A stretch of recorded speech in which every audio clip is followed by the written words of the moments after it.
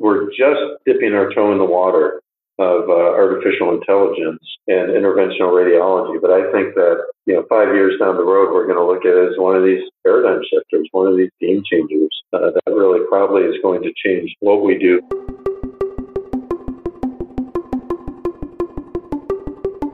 Welcome to the second season of The Sound of IR, a podcast that seeks to educate aspiring interventional radiologists about the clinical practice of IR.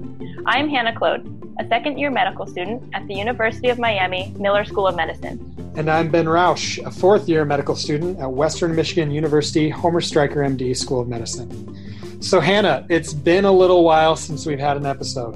It has been indeed. The podcast has been a little bit difficult to produce because right now, me and many of our other team members are fourth-year medical students, which means we are quite busy on the interview trail. So for all of you guys listening, wondering about those fourth years and their trail experiences, look out for an upcoming episode where I sit down with our fourth years and have a roundtable conversation with them so we can learn a little bit about the ins and outs of the interview trail. Yeah, that'll be exciting, especially for myself, where I'll have a chance to vent a little bit about airport travel and rental cars. So, yeah, and the cost of interviewing. Oh man, something I try not to think about right now, but yeah, it'll be great. Oh, I know. And not to forget the rest of our team members like Adam and Eric and others who are in their third year of medical school and are very busy on rotations right now. And a lot of our team members you'll be hearing from throughout the rest of the season. And we have a lot of new team members as well that will be adding their voices to the podcast. So with that, we are very excited to introduce this next episode of The Sound of IR, in which Ben and I sit down with Dr. Charles Ray, former president of the Society of Interventional Radiology, to chat about the leadership and future of IR. So Dr. Charles Ray is a professor and interim dean of radiology at the University of Illinois College of Medicine. Dr. Ray earned his medical degree at Roush Medical College and then completed his diagnostic radiology residency at the University of Illinois at Chicago. Afterwards, he completed his fellowship in vascular and interventional radiology at Massachusetts General Hospital, Harvard Medical School. So obviously, he has a very impressive resume, and it was so much fun to sit down with him and talk about IR and the future, and also his own personal experience becoming president of the Society of Interventional Radiology. And he was so down to earth and just really insightful advice for, I think, anybody in their career in IR. Yeah, I agree. I think he touched on a lot of things we planned on, like the future of IR and, how he became a leader. But one of the things that I really liked that he talked to us about, Hannah, is when he talked about mentorship. I thought that was very interesting. The points he made about what to look for in a mentor and how to be a good mentee as well. Yeah, I agree completely. Some really good high-yield take-home points that I know that I can incorporate into my mentorship relationships, like right now even. Definitely. I think often as we get involved in IR, everybody's looking for mentors. Everybody wants to learn more about the field. And one of the things I really liked is he mentioned that one of his best mentors was someone that was just a brand new attending, who now, I won't spoil it for you, you guys will have to listen, is a very distinguished member of the field of interventional radiology. But at the time, it wasn't necessarily about that. It was about someone that was accessible, motivated, and excited to be his mentor. I completely agree. I also liked his points on the future of IR. How did that make you feel, hearing him talk about where the field is going and the role of artificial intelligence? I think it's so exciting. As I mentioned, I'm a second-year medical student, so just on the cusp of even dreaming about entering the medical field. But it's such an exciting time to be at the crossroads of choosing a specialty and perhaps even becoming an interventional radiologist. And knowing that there's so much more forward momentum in this field is something super exciting. And I think it's something that IR can boast about that maybe some of these other specialties can't. I absolutely agree. And here's our conversation with Dr. Ray. Thank you so much, Dr. Ray, for joining us today and being on air with us. Oh, it's my pleasure. Thanks for the invite. So just to start off, can you tell us how you became interested in IR and what your journey was? Sure. In medical school, I did a combined MD-MS with my MS in anatomy. So I knew that I wanted to have a highly anatomical field. Plus, I was horrible in physiology. So that left surgery or radiology or pathology, really. And I chose radiology with an eye on interventional because I liked both the imaging component and the IR, or at that point, angiography and special procedures component. Then when I started residency, because of the degree of autonomy we were given back then, I was able to have a lot of hands-on experience in my residency, which just solidified that I really wanted to do something with a hands-on approach as well as a cognitive approach. So I half lucked into it, but half of it was sort of predetermined, I think, in some ways. That's interesting. It's funny as we've done these episodes and had these conversations, how often that's the case. People find their way into IR in a variety of ways and with a little bit of luck. Yeah, I think there's a lot of luck and a lot of mentoring. You know, if you don't happen to have the right mentor in residency, then oftentimes people end up in a different path, don't they? Definitely. Well, you mentioned mentors. I do want to ask, because the field is so new and a lot of the pioneers are either still alive or we're just one or two generations into the field. Who were your mentors as you found your way into IR? Right. So I've been lucky to have several mentors all the way along the path. As a matter of fact, I still have mentors and I'm still seeking mentors. But the one who stands out the most was a junior faculty member at MGH when I was a fellow, and that's John Kaufman. John was just a couple of years out, I think, from his own training and was in Boston before he went to the Dotter Institute. And John has remained my mentor to this day. I mean, I still call him with problems that I might be dealing with, or rarely is it about a case at this point in our careers, but oftentimes of personnel issues or political issues or whatever. I just find him to be very savvy as a researcher, as a clinician, as a friend, as a colleague. He remains my greatest mentor, I would say, at this point. I think that's so cool that, like how you mentioned, you still have a mentor who you go to, and you mentioned that the reason why you go to your mentor changes as you advance in your career. But I think that's such a powerful thing to say, that you've got a mentor still, and you still seek other people's help or advice when you need it. So I really admire that. Oh, yeah, there's no, I actually would make an argument that you need more mentors rather than fewer as you go along. I was lucky in that John was a research mentor and a clinical mentor and an education mentor, but oftentimes those are three separate people. So you happen to hit on a flashpoint with me, but in terms of mentoring, why we limit people to say who is your mentor with formal mentoring programs as an example, that kind of drives me crazy, because you shouldn't have one mentor. You should have 10 or 12 or 20 or whatever.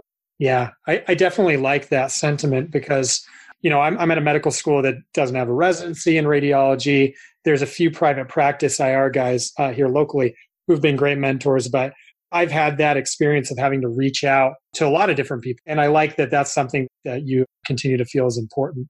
So speaking of mentorship, what would you say would be some of the qualities that students should look for in a mentor, and how to build the relationship with a mentor?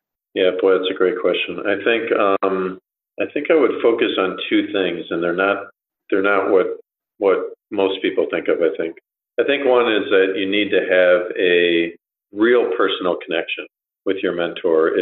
If they're a fantastic researcher or a dynamite clinician or whatever, but there isn't that personal connection, I don't think it's going to work well.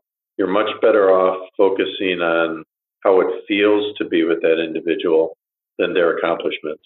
I mentioned before John Kaufman, he's now the god in interventional radiology, but when he became my mentor, he was a junior attending that nobody had ever heard of. So, I didn't pick the more senior people. Well, I don't know that I picked John, but things just turned out that way, but that certainly isn't how they started. It started with a personal connection. And then the second thing I would tell people to look for is availability. Sometimes people are so busy that they just don't have the time, even though they might really want to be a good mentor for you, they might just not have the time or the bandwidth. And I think an open conversation with your potential mentor is reasonable to say, I'd love for you to mentor me as much as possible, but do you feel that you have the time? And sometimes it's better if people don't have the time to just, go your own way. Mm-hmm. And as a follow-up and sort of inverse of the question I just asked, I'm sure that you've been mentors to many, many students and many other colleagues. What would you say would be some of the attributes in a good mentee? Yeah. What should a mentee do to optimize the mentor-mentee relationship? Right. Yeah. Okay. I've never been asked that question before. That's a great one. Well, I think, first of all, you need to be willing to show your weaknesses. Sometimes when you have a relationship where there's a clear subordinate and where clearly there's somebody in charge, the subordinate oftentimes wants to pretend like they know more than they do. And in a true mentor-mentee relationship, that's the worst thing that you can do, because then you put up a ceiling with what you can really learn from your mentor just by trying to prove that you're something that you're not. And that's a very difficult thing to do, because you want to impress. You want to show your mentor that he or she has picked the right person to be a mentor for, that they are, that they should be as excited because you're super smart or whatever it is. But if you're unwilling to show what you don't know, you're probably putting a real significant limit on what you're going to be able to gain from that mentor-mentee relationship. I like that a lot. I think I heard someone say once that one of the most powerful phrases in the English language is, "I don't know." Yeah, right. It's hard in medicine to do that. No, that's a really good point. I think it might be harder in that relationship with the professions, whether it's medicine or law or business or whatever, than it is in some of the others, because of the very sort of highly functioning individuals. Mm-hmm. Definitely. So as you have moved throughout your career into more leadership roles, can you tell us a little bit about how that path unfolded for you? Sure. Are you talking about SIR in particular, or? Well, let's just say in general, and SIR as well. Okay. Well, I think I would separate it into a couple of different, I think I would put SIR or other societies or the college or whatever in a little bit of a different bucket, because I think the path that one takes in those is a little bit different than your paying job. So if we take SIR as an example, I would say that the one bit of advice I might give somebody if they were to ask me, well, how do I get involved in leadership in the society, is that you have to put your hat in the ring for many things before something sticks.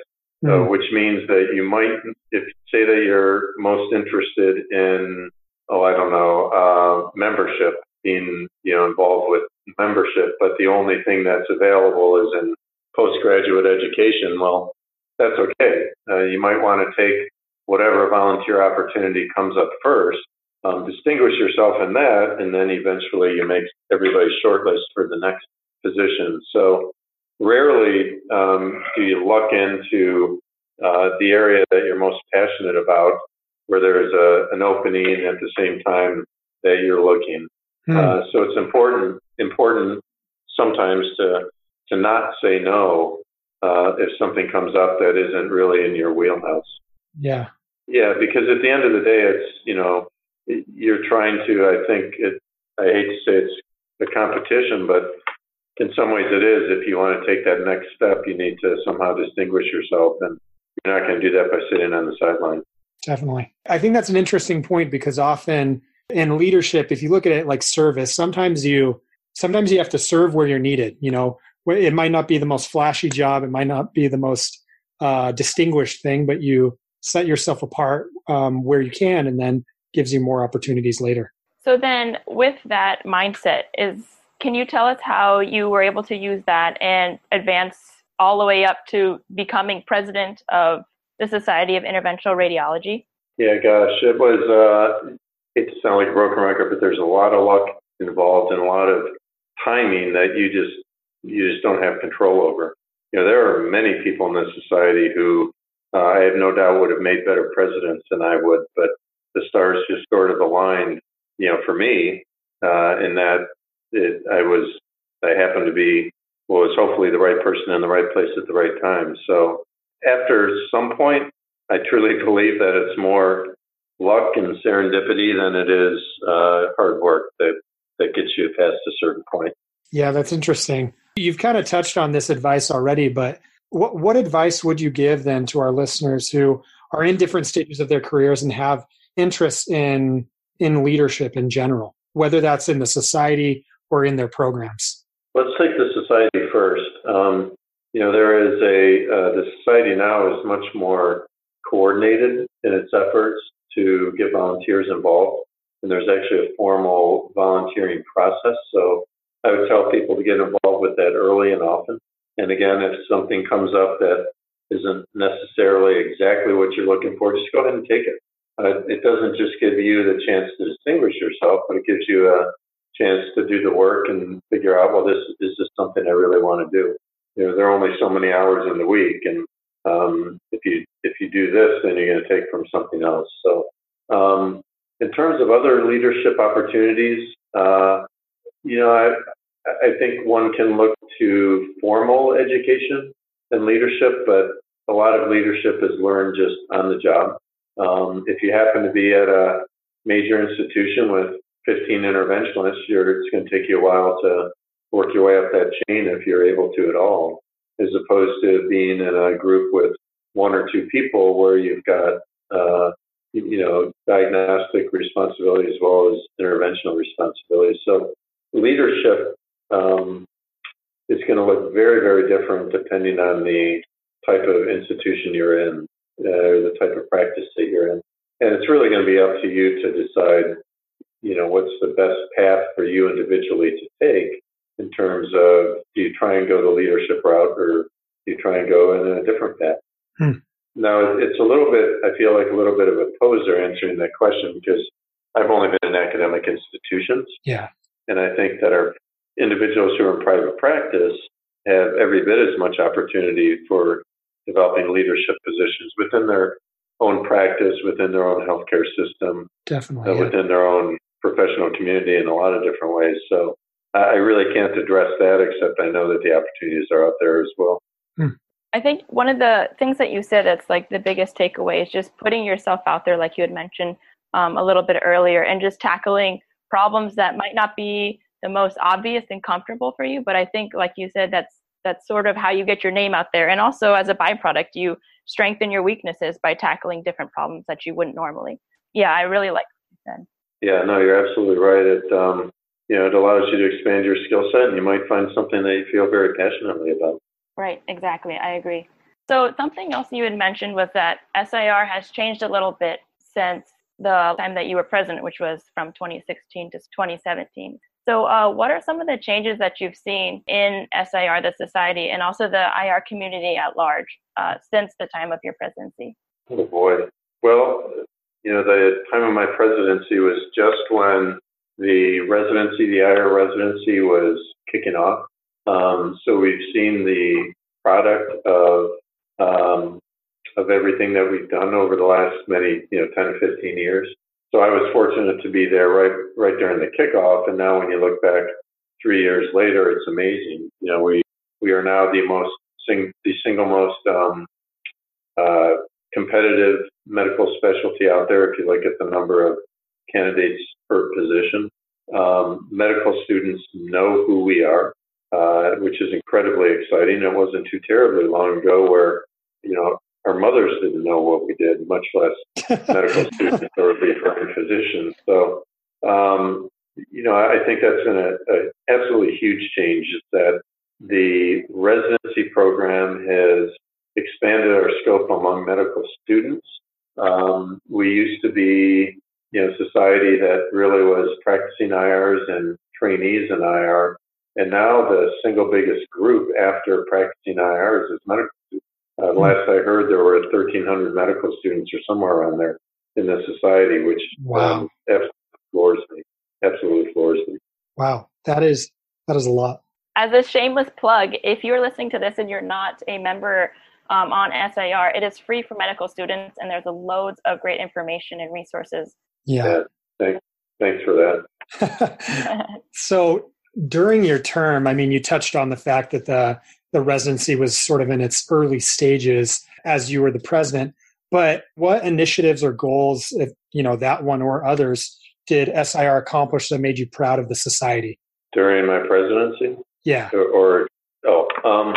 Yeah. So every president serves for 1 year, and you're really, in many ways, in that office, you're more reactive than proactive. The proactive initiatives come from the executive council. I see.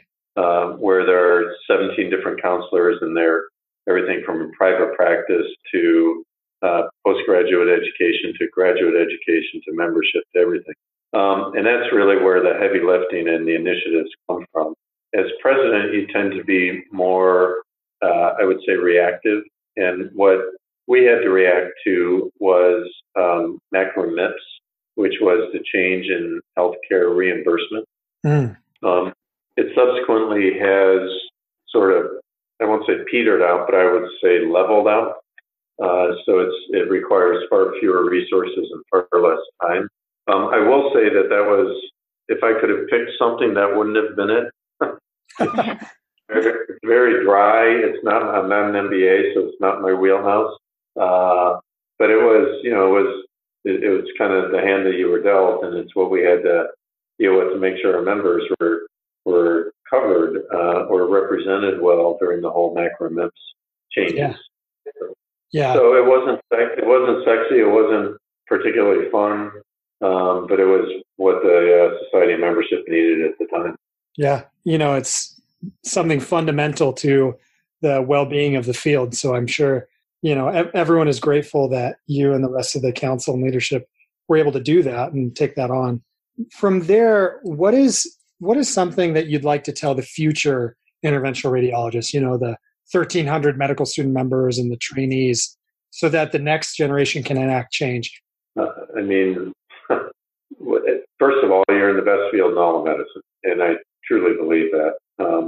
Interventionalists have challenges that they have to approach as well, but for the most part, I challenge you to find an interventional radiologist who would rather be in a different field. And I just don't think you're going to find very many out there. There might be some who are kind of over the changes in medicine that we are all seeing. Some who, might have seen reimbursement drop. Some who think they're working too hard. But then ask them, well, what would you rather be doing?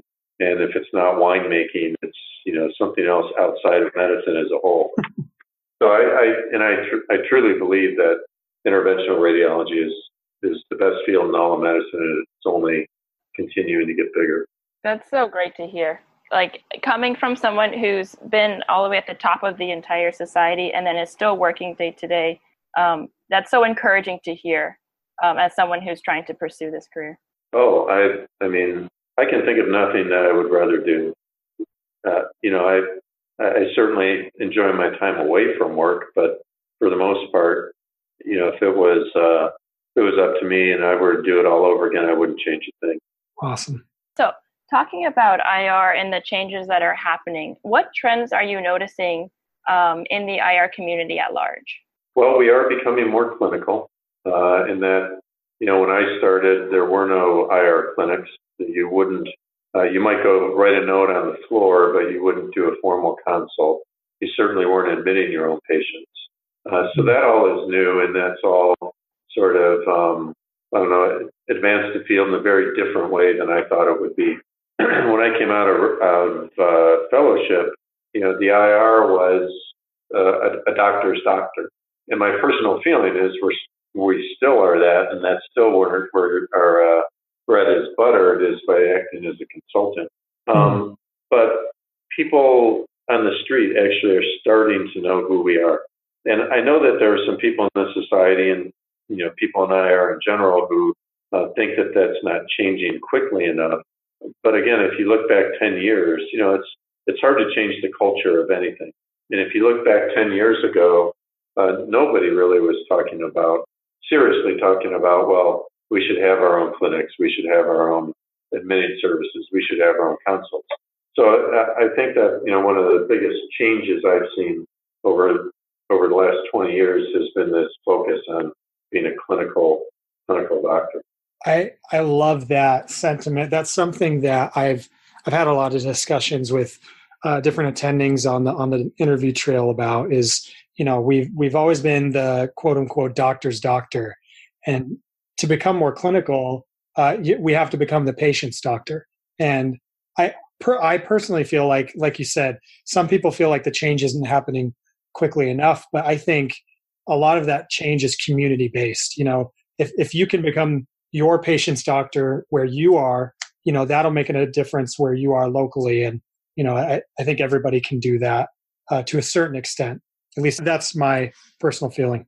No, I would agree with that. If I can throw in one other sort of corollary on this. Definitely. There is no one way to practice IR, and that's the beauty of it. I get frustrated when I hear people say that this is usually my way, is the only way to practice IR. And I think that's bogus. I think that, you can, if you practice 25% of the time doing biopsies and you consider yourself an interventionalist, welcome to the club. Yeah. If you are in a mega group where you're in charge of 10 IRs and you have a formal clinic and a formal consult service and you're doing very high-end stuff, well, welcome to the club. There's no reason that we need to be exclusive. As a matter of fact, I would say that now is the time for inclusivity rather than exclusivity. And trying to, kind of circle the wagons and bring us all together is vital at this juncture, right? Yeah, I really like that idea because as medical students, a lot of what we hear comes from the society. And it also, I don't think we often see all the sides of it as someone coming into the field and recognizing that there's many, many different ways to practice this specialty. So kind of going into that, where do you see IR going in the next 10 to 20 years, specifically with procedures being done, the clinical aspect of the field, both in your department and also nationally? I think there are several things. I think we're going to be using the same techniques or similar techniques that we use now in different pathologies or in different organ systems. An example of that would be, increasing use of RFA for lung cancer, for example. I also see us, we are always innovative and always technology driven. So I see us improving on what we already do, but also somebody coming up with something new. Prostate artery embolization, for example, nobody even really thought of that 10 years ago. And now all of a sudden, you can't go to an IR meeting without having it as one of the keynote addresses. Yeah. So it's taking that sort of what we already do and translating it to different beds, like vascular beds, for example, or different pathologies. There is going to be something that comes along, though, because it happens every so often, something that comes along that's going to rock our world. And, many years ago, you could make the argument for TIPS. Then it was stroke interventions. Then it was chemoembolization. Then I'm putting these out of order, but there have always been these paradigm shifters, these game changers. So you get the incremental improvements, better technology, better techniques, better imaging chains, whatever. But then occasionally along comes something that just bam, just totally changes what we do. Interventional oncology, which is a term I'm not fond of, but interventional oncology didn't exist 25 years ago. Yeah. And now it's really what the majority of IRs practice. Definitely. I like that idea of a paradigm shifting procedure or technique or basically an intervention coming along. And do you feel like anything that's sort of on the horizon or new right now is a paradigm shifter, or do you think that we're still waiting to see? Yeah, I'm not that creative, unfortunately. So I'll leave that to the translational researchers or the basic scientists. But all I can tell you then is there's going to be something. Yeah. I just don't know what. Definitely. So pigging back off of what that something could be, there's been a lot of articles and a lot of research going into artificial intelligence. And it sort of is pervasive in the medical field, but I know it has a really strong connection with radiology. So because you gave such an interesting and entertaining talk at the AIR Symposium about AI, could you just give us a little background about what AI is and what it has to do with interventional radiology? Sure. AI has kind of an interesting history in that it really, we think of it as a kind of a new phenomenon, but it really isn't. It had its origins back before World War II, and kind of the father or grandfather of AI is Alan Turing, who was a British computer scientist who came up with what was called the Church-Turing thesis, and that basically stated that natural numbers can't be computable by human unless they're computable by a machine, which exactly turned around the thought that, something can't be done by a machine unless it's done by a human first. He took the opposite view. He was a tragic person, by the way, if you have a chance to read about him. And then, along came some machines that, again, kind of like Ben was talking about, these paradigm shifters. Deep Blue was the first one. That was a chess program or chess computer, really, that beat the reigning world champion. That's going back about 20 years. Mm-hmm. It was a computer that was, the size of a large man, and it was just to play chess. Now you've got those on your phone. And then there was Watson, which was also IBM, and that handily defeated two Jeopardy champions in 2011. So AI has been around. It's not a new phenomenon, really. You could also say that machine learning, which is sort of a first component of AI, has been around for some time in diagnostic radiology. And really what diagnostic radiology is, in terms of finding the finding, is just pattern recognition. It's the other stuff, the actual interpretation, that still requires sort of a human touch. In terms of IR, I would suggest that IR, the way that AI affects IR, one way is in robotics. That's sort of more machine learning than AI itself. But then there's other ways in which AI really can be extrapolated into IR. And there was a really interesting study out earlier this year in JVIR about predicting the treatment response to intra-arterial therapies with the use of AI. And what this did was, it was a relatively small study, but it was basically a proof of concept study that machine learning and true artificial intelligence can be used to predict outcomes for things that we do. So, we're just dipping our toe in the water of artificial intelligence and interventional radiology. But I think that, 5 years down the road, we're going to look at it as one of these paradigm shifters, one of these game changers that really probably is going to change what we do in home. It's incredibly exciting stuff. That was a very long-winded answer. I apologize. That was great, because it touched on a couple things that I as medical students, we've all been exposed to the AI is going to, replace all radiologists. But I do think looking at how it will affect interventional radiology is a little bit different, because the way I think about AI, or classically thought about AI, is how it will predict things from static images, but interventional radiology is dynamic, so I like the idea of like a predictive model of intra-arterial therapy, or or other concepts like that. Do you, Dr. Ray, feel that AI is going to decrease the demand for interventional radiology? Oh gosh, that's a really good question. Let me give you one way in which I think it might decrease, and that is with, for instance, biopsies of pulmonary nodules.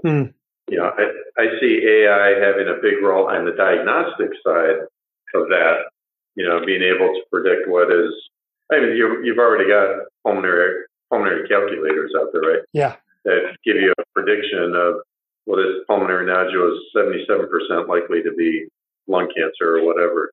I don't think that that's true, machine learning, because I don't think it's not machine learning, and it certainly isn't AI, because it requires input from a human at this point in time. But eventually, I think there's going to be machine learning with that. We're all going to, if we all collated our data, and all of a sudden, instead of hundreds of patients, you've got tens of thousands of patients, you could use machine learning algorithms to very quickly sort of delve into the realm of prediction.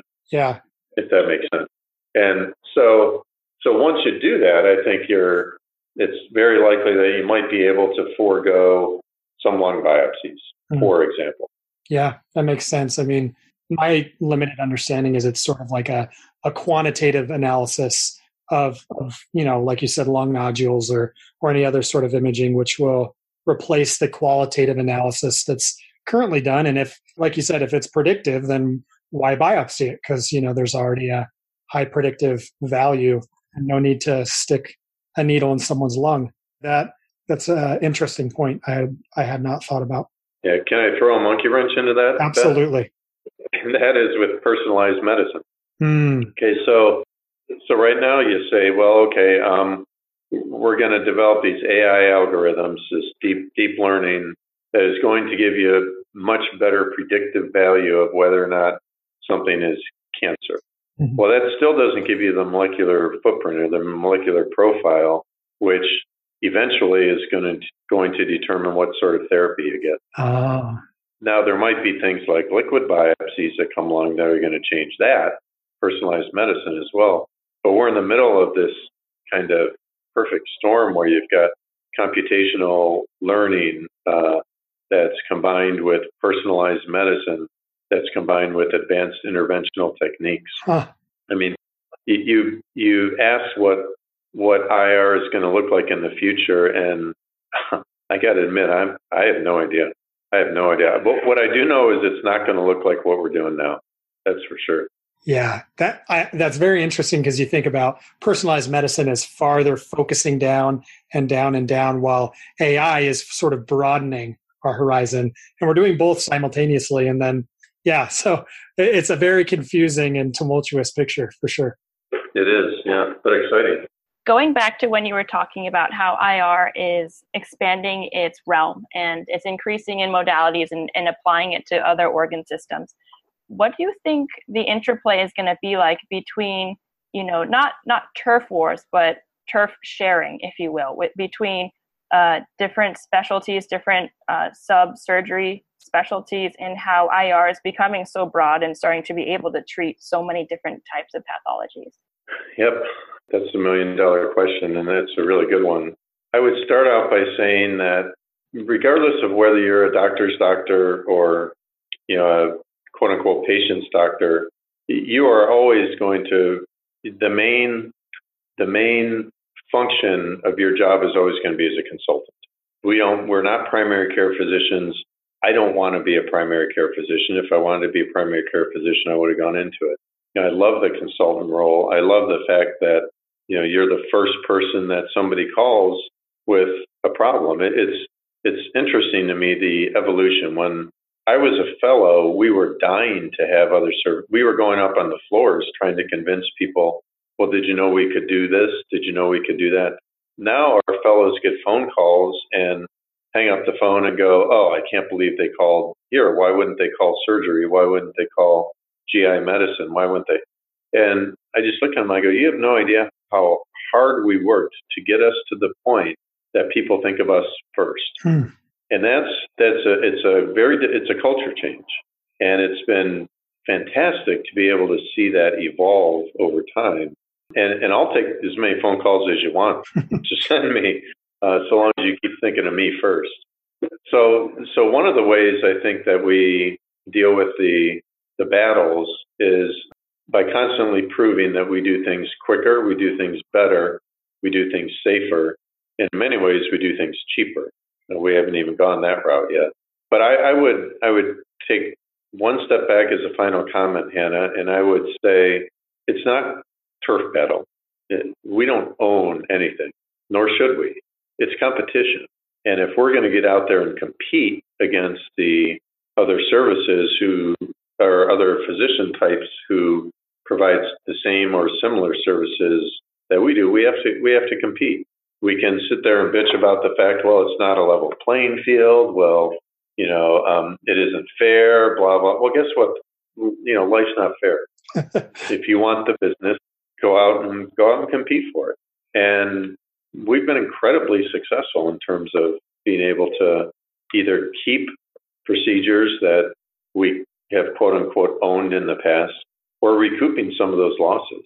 Yeah, when you say like let the competition sort of win itself, I think that should be the way that, we develop some of these modalities. If IR can do it faster and safer and cheaper, then why should other specialties be doing it if it's not as safe, if it takes longer, and if it costs more? So when we let the competition roll and let the dices roll how they may, it seems that it would make sense for IR to start taking up more of these modalities just because it's better for the patient. Right. No, I agree with that. Things change slowly, they do. I happen to think that one of the bigger arguments that we need to make are towards hospital administrators and healthcare administrators. They're the ones that eventually, in many ways, increasingly especially, hold the purse strings. And I don't just mean money, but I mean privileging and, everything that is vital to getting a practice up and running. It's oftentimes these hospital administrators who hold the key. So making the value argument to them is as important as making the value argument to referring physicians, for example. That's a great point. I think the role that you've been able to play in that while you're a president and also in leadership is fantastic. And I think as we continue as a field, we're all going to have to compete to keep our field thriving. Lastly, we kind of touched on this already, Dr. Ray, but if you're in an elevator with a med student who was interested in interventional radiology and asked for some advice, what would you say to that student? I think if they were asking me, if they were already convinced that IR is the field they wanted to go into, then I would have a different conversation with them, because my conversation with them would have to be pretty forthright, and that is that it's a very, very competitive field at this point in time. So you need to do something to be able to distinguish yourself from the other candidates, whether it's, you killed the boards, or you've got great letters, or you've done, great research or whatever. You're probably going to need to have something to distinguish yourself. If I were trying to convince somebody to go into IR, that one's easy. I just tell them, go find an IR, follow him or her for a day, and you're hooked. That's the easiest conversation, and that would take 3 seconds instead of 10 seconds. That's like a one-floor conversation. Yeah, that's exactly right. Exactly. Awesome. Thank you again, Dr. Ray. I think that's the totality of our questions. Thank you, Dr. Ray, for taking some time out of your day and joining us. Well, thank you, Hannah. I appreciate it. Thank you, Dr. Ray. We really appreciate you having this conversation with us. No, thanks, you guys. I learned a lot. I appreciate the opportunity. Thank you. That's it for this episode. If you would like to get involved with the Society of Interventional Radiology, you can check out our website for the link or head to www.sirweb.org. And if you would like to read the article from JVIR that Dr. Ray mentioned, the link is in the show links. Please keep an eye out for our upcoming episodes this season. If you have any questions or feedback, we would love to hear from you. If you're a practicing IR who would like to get involved with the podcast, please contact us at our email address, thesoundofIR, all one word, @gmail.com. You can also follow us on Twitter. We're at @the_sound_of_IR. If you enjoyed this episode, please feel free to leave us a rating and review on Apple Podcasts or any of your favorite podcast apps. See you next time.